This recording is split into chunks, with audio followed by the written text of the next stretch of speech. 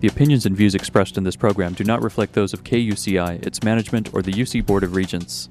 To find out more about this talk show or other talk shows broadcasting on KUCI, log on to our website at kuci.org or check out the latest program guide.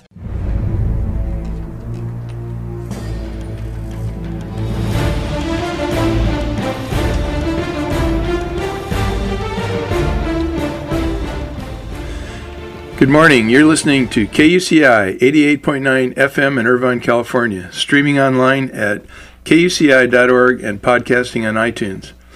Welcome to Privacy Piracy. I'm Lloyd, this show's engineer. We've enjoyed bringing this show since 2005. Your host is Mari Frank, a local attorney since 1985. She's a certified information privacy professional and the author of several books, including Safeguard Your Identity, Protecting Yourself with a Personal Privacy Audit, and The Complete Idiot's Guide to Recovering from Identity Theft. Mari's testified many times on privacy issues in Congress and the California legislature. She served as a privacy expert for numerous court cases nationwide and at a White House press conference featured on C-SPAN. You may have seen her on Dateline, 48 Hours, CNN, NBC, The O'Reilly Factor, and many more shows, including her own 90-minute PBS television special, Protecting Yourself in the Information Age. To learn more about this radio show and our great guests, please visit kuci.org/privacypiracy. Mari, what's our show about this morning? Well, Lloyd, today our show is about a lot of very important privacy issues in the law. And we have a wonderful guest who's a returning guest with us. Eric Sinrod is a partner in the San Francisco office of Duane Morris, LLP. His trial, appellate, and overall litigation experience, which includes experience before the United States Supreme Court, has covered a number of important internet, technology, intellectual property, information, communications, antitrust, and insurance coverage issues, and he's represented domestic and international clients in major class actions and where hundreds of millions of dollars has been at stake. He's also handled numerous matters for small companies, and he recently was highlighted by an outside publication as the leading IP attorney in the country, and he's been selected by his peers as one of the best lawyers in America, and he in the area of cyber law and as a super lawyer for business litigation. You can find out a lot more about him at our website at kuci.org/privacypiracy and also at the website of his law firm, DuaneMorris.com. And we're just so thrilled to have you join us, Eric. Thank you for having me. I appreciate being back. Well, Eric, you write a wonderful blog that I constantly read about all sorts of privacy issues. Why don't you just give us an overall about some of the privacy issues that are of most concern to most people? Well, there's so many privacy issues to be concerned about, and I like to say privacy is like oxygen. We don't notice it till it's gone. But in some respects, we're suffocating a bit these days because our privacy is being breached in ways unimaginable. For example, we now have drone technologies, and once upon a time, you might have felt secure in your privacy in your home. So, for example, if you were in your third-floor bedroom walking around without a curtain closed, maybe your bedroom overlooks, the woods or a field, you wouldn't think anybody would look in, but now a drone could fly by and actually record what's happening in your bedroom. That's something we never really anticipated in the past. One thing to point out, though, is some of the privacy transgressions that happen, but they're not terribly significant. And we like to think, for example, that our personal information is handled confidentially on the Internet. So let's just say, Mari, for example, you go and buy an item from Amazon. You're hoping that your name, your credit card information, and your address will not be publicly disseminated. Unfortunately, there are security breaches, and credit card information can be obtained and used by others, so they use your credit card number and purchase something for themselves and not for you. But what is the harm there? The harm probably isn't that great. Credit card companies now are pretty good at monitoring this. The credit card transaction will be canceled when you confirm that you were not the purchaser, and life will go on.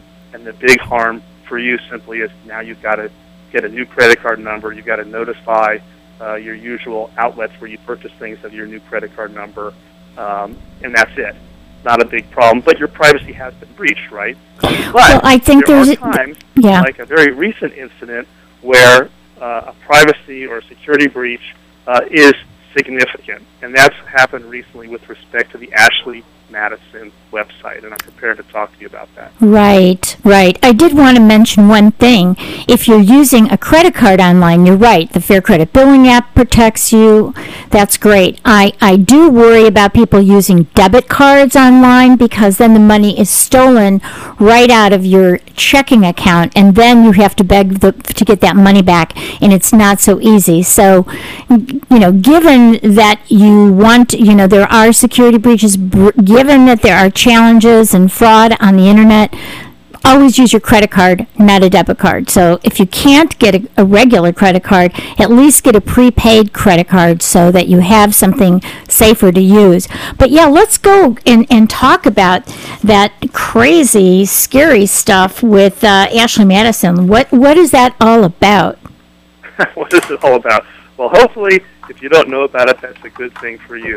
Right. That means you're probably not caught up in it, but unfortunately, tens of millions of people have been caught up. So let's talk about Ashley Madison. And the Ashley Madison website says on its homepage, "Life is short, have an affair." The homepage goes on to state that Ashley Madison is the world's leading married dating service for discreet encounters. So if you're a married person and you want to stray, Ashley Madison was trying to lure you in. The site boasted over 38 million anonymous members. Okay? Wow. That's the key point. Right. Were these members actually anonymous? Well, when they went online to this site and they were perhaps cruising around looking perhaps for a discreet affair on the side of their marriage, they thought it would be anonymous as to others. But this site where millions of people go has been hacked, compromising the personal information of many of its users. Yeah. A hacker called the Impact Team claimed responsibility for the attack, Mari. Yep. And the Impact Team originally threatened to release, and now actually has been releasing private information, because the Ashley Madison site and a companion site called Established Men have not been shut down. So what this means is we have millions of people whose private information, like their email addresses and other identifying data, are being, downloaded for public scrutiny. And also assure its users that it's taking all deliberate steps to protect them, but those steps have not really worked out very well. Eric, hasn't there also? Quite interesting about this. There have been, for example, over 15,000 federal government email addresses revealed by the security breach. And people could not only be in trouble in their marriages, they could lose their jobs, because it could go against policies they have in place in terms of their place of employment. If they were going to be sites, for example, while they were at work and using their government email systems, for example, in some states, marital infidelity is still illegal, and certain jobs require you not to engage in illegal conduct. So if you were now being shown to have had an extramarital affair for having used the Ashley Madison site, you're in trouble that way. Clearly, people are in trouble vis-a-vis their spouses. There have been some people who've come forward and said, yes, I've done this, mea culpa, I'm at fault. There was one relatively well-known reality TV star who came forward and explained his misconduct using this site. So there are a lot of repercussions to this. But let me pause for a moment and let you jump in, Mari. Well, I was just going to say, we've been reading about extortion, too. I mean, people want money. I mean, these people who are victims are also victimized by extortion, aren't they? That's what I've been reading. I haven't heard so much about that, but I personally haven't heard about that, but I could see where that could be the case. Initially, at least the explained reason for this hack was that this group really, had sort of a moral stance against this site and the companion site, and they wanted it brought down. And if not brought down, the real extortion there was, if you don't shut down this site, we're going to reveal the names of the people who've used the site. I'm not personally aware of monetary extortion happening, but perhaps maybe you can enlighten us. Yeah, I read something online recently about that they were actually going after people to get money from them, saying we won't put it up if you give us this amount of money. Now, I don't know if those were fraudulent emails that people were getting or fraudulent calls that they were getting, but that has become an issue. What about the lawsuit going? There's lawsuits that have been filed, haven't there? I'm aware of a class action that's been filed by 2 Canadian law firms on behalf of Canadian users of the site, and I only heard of this just this morning, but I imagine, I haven't seen the complaint, but I imagine the charging allegation is that Ashley Madison, you did not have adequate and sufficient security measures in place to protect people's identities. It's hard to know, what is the state of the art. I mean, unfortunately, at times, the hackers are more advanced than the security professionals in terms of their ability to breach security systems. And so I'm not saying this in a very articulate way, but it's not uncommon. I mean, we hear about it all the time in terms of successful security breaches and hacks. And so Ashley Madison is not unique. I don't personally know the site. I don't know what they put in place to help protect against this type of problem that's occurred. It's just that the real problem is that the ramifications are so deep. We've heard of major retailers that have had numbers that tens of thousands of email addresses and other identifying information revealed. I believe there was Target at one point, and there have been others that have happened. And I can give you the statistics in a moment with respect to the healthcare industry and financial institutions. So Ashley Madison is not alone, but when people are harmed and there's a problem, there are going to be lawsuits. And then the question will be, did Ashley Madison essentially live up to what you would expect of it, and also what it promised its users? If its policies people signed on to really promised anonymity and assured them fairly categorically that their information would not be revealed, then they put themselves up to a higher standard, or a heightened standard, and I don't know yet what the case is. But even with respect to these lawsuits going forward, once the cat's out of the bag, the cat's out of the bag. Right. So if your spouse finds out you've had a marital affair, that's already happened. And then what is it you actually recover vis-a-vis the site? Ashley Madison perhaps could disclaim responsibility for your affair. They're simply an internet service provider allowing you to interact with others. Maybe they'd even try to claim some sort of immunity under Communications Decency Act Section 230. So there are a lot of issues here. I know it will be interesting to see if the Federal Trade Commission takes any action, because when you promise something on the web, right, that's going to be considered a deceptive practice if you don't follow through with what you've promised, and they promised anonymity, right?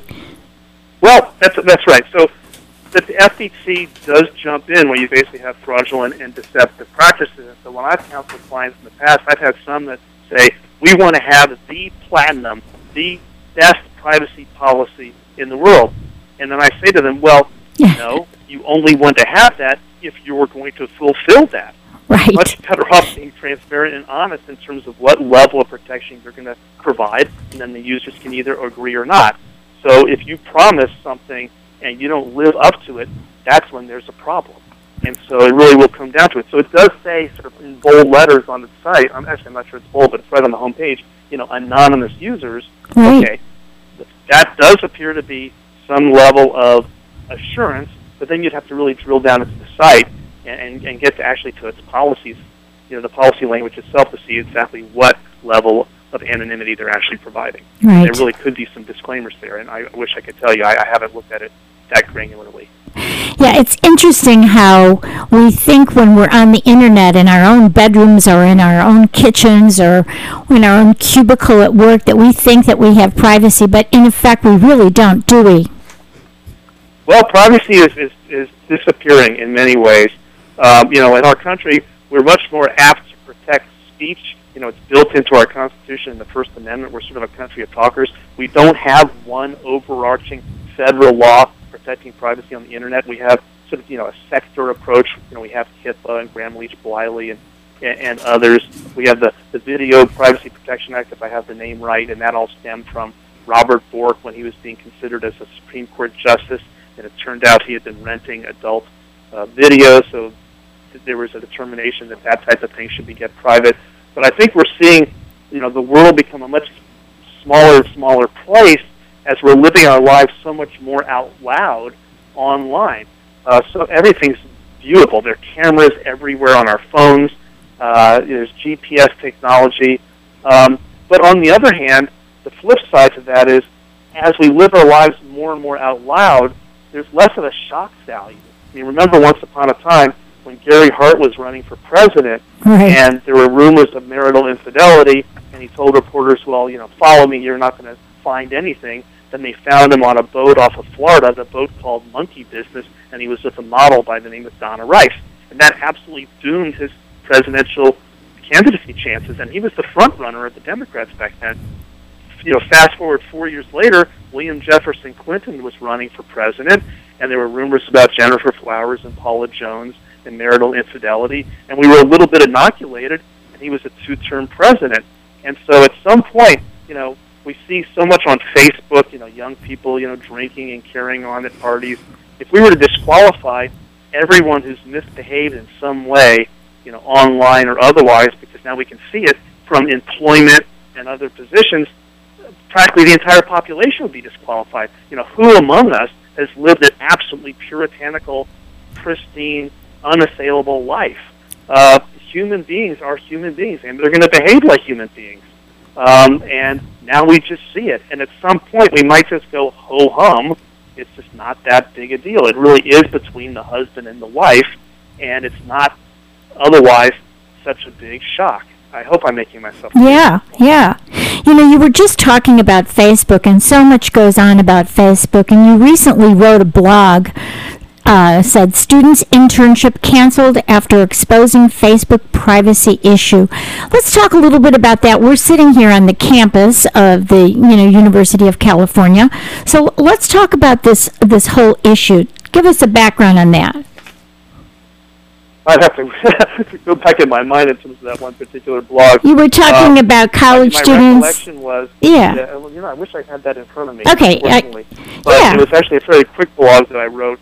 But again, I believe that was a Harvard student, a would-be intern who was going to work for Facebook, was at Facebook over the summer, and then his internship was turned down because he was doing his own research on an aspect of Facebook that actually needed improvement. Right. And so he was somewhat critical of how Facebook was working, and then Facebook declined his internship before he even started, because essentially Facebook took the position that he was violating Facebook's procedures and protocols, and he was, essentially improperly scraping data from Facebook's site against its policies to come up with his theory.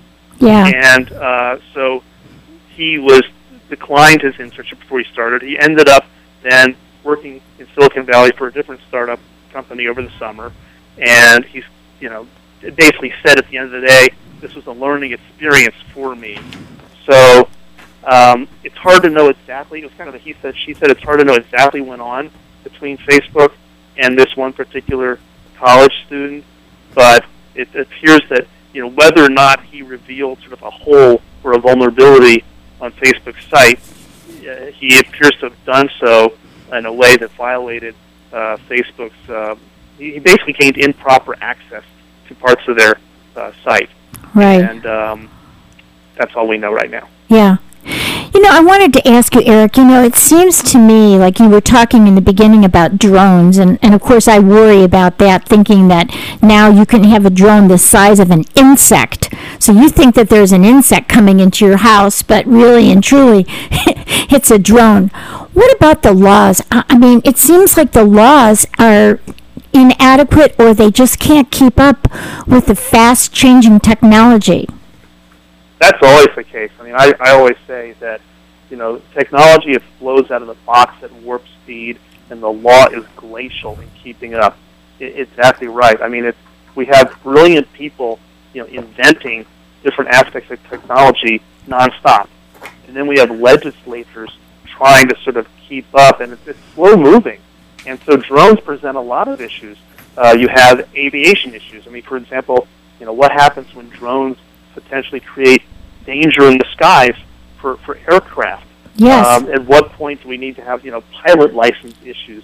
How about drones crashing into one another? We hear about drones potentially delivering products for companies like Amazon, et cetera. What happens when they start getting shot out of the sky and people start stealing, what the drones might be carrying? We know that drones are used for military purposes.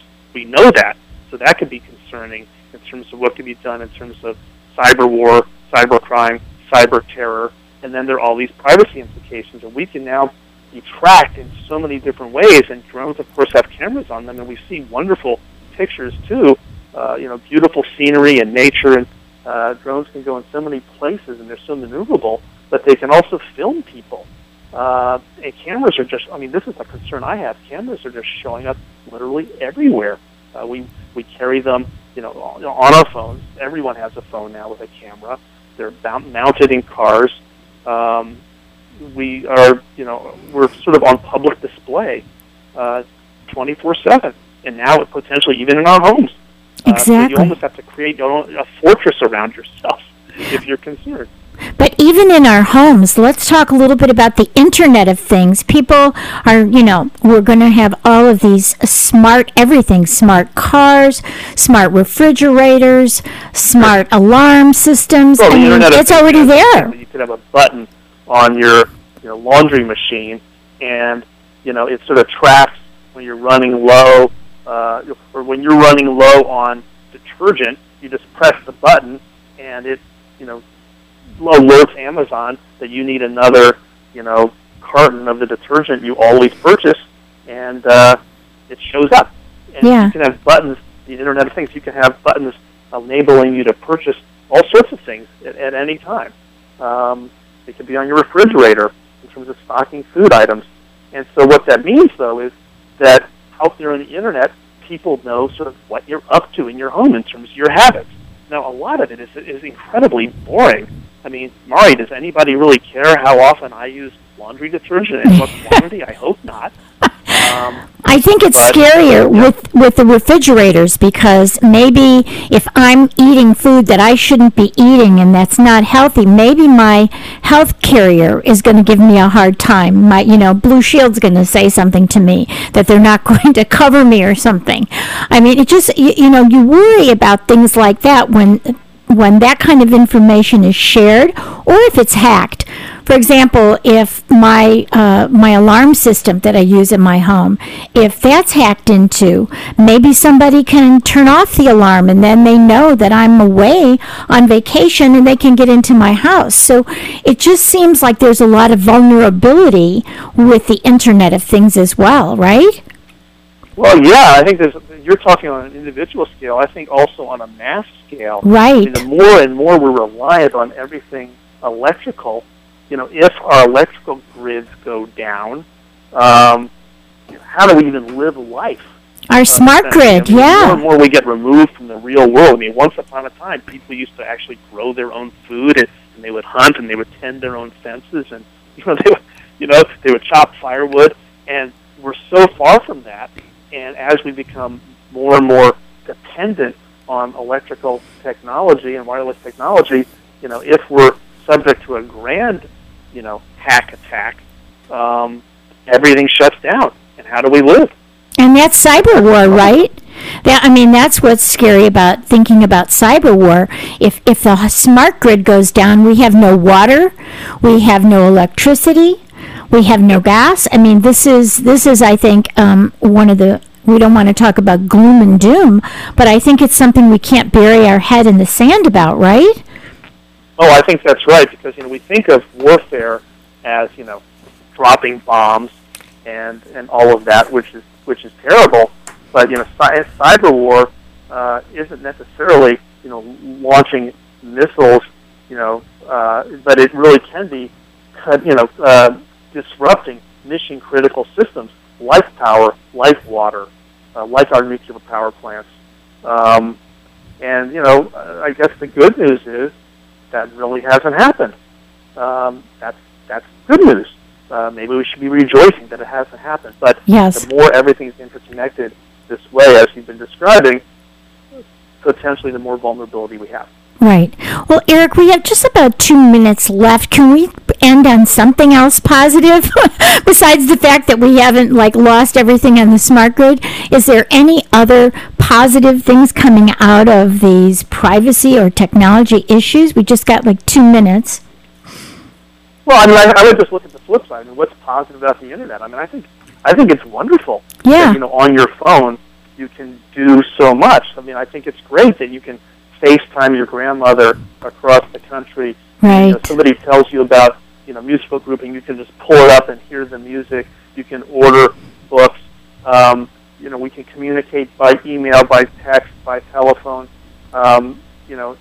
Seeing one another. We're really in a futuristic world. Life is made so much easier than it used to be. We can be entertained in many ways. We can be so much more efficient in our work. And so we're sort of talking about some of the concerns that come about. That why are people giving up their personally identifiable information? Because it's worth it. Yes. We want, I like to order stuff from Amazon. I don't want to go to the store. Right. I love it. I love it when I go to Zappos and the shoes show up on my doorstep. And, even though my credit card actually has been hacked about a half a dozen times, nothing bad has happened to me as a result. Right. So we have many conveniences, and it makes life much more pleasant and enjoyable most of the time. Yes, and I can read your blog, and even though you're way up there, I can read it whenever I want to. I can get research, for free. I can learn so much. I can communicate with friends I haven't seen since I was in high school. So you're right. We've got all of this wonderful stuff, but I think if you could just tell us maybe one or two things before we go of what you think we should do to protect our privacy. Well, I think you should change your passwords often and use ones that are not, easy. The most common password used on the internet is the word password. Crazy. Let's be a little bit more creative about that. I think people should honestly. I'm not preaching here or moralizing, but be careful about. Understand that there can be the revelation of your personally identifiable information, and so if you go to a site like Ashley Madison, if that one gets hacked, your harm could be a lot more severe than simply if somebody gets your credit card, number from Visa, and Visa's fraud unit's going to pick it up and tell you about it, and you're going to just cancel that credit card. So be careful where you go. Think about your behavior. People are going to do what they're going to do in terms of, let's just say, their marriages, but, just, I don't know, think twice. I think we tend to be, I guess this is the main point I want to make, and that is we tend to be so impulsive. We're just, the click of a mouse click on your laptop, or just, your thumbs on your phone. We just go so quickly with emails and texts, but, your digital footprints pretty much live forever unless we get into this right to be forgotten issue, which is a whole other subject maybe for another discussion, Mari. Thank you so much, Eric. It's been a wonderful interview, but it's time to go. So please make sure that you go and visit our website at kuci.org/privacypiracy, where you can see more information about our wonderful guest, Eric Sinrod, who is a partner at the office of Duane Morris, LLP. And you can also find out more about him at DuaneMorris.com and look for his technology blog at findlaw.com, technologist. Stay private. The opinions and views expressed in this program do not reflect those of KUCI, its management, or the UC Board of Regents.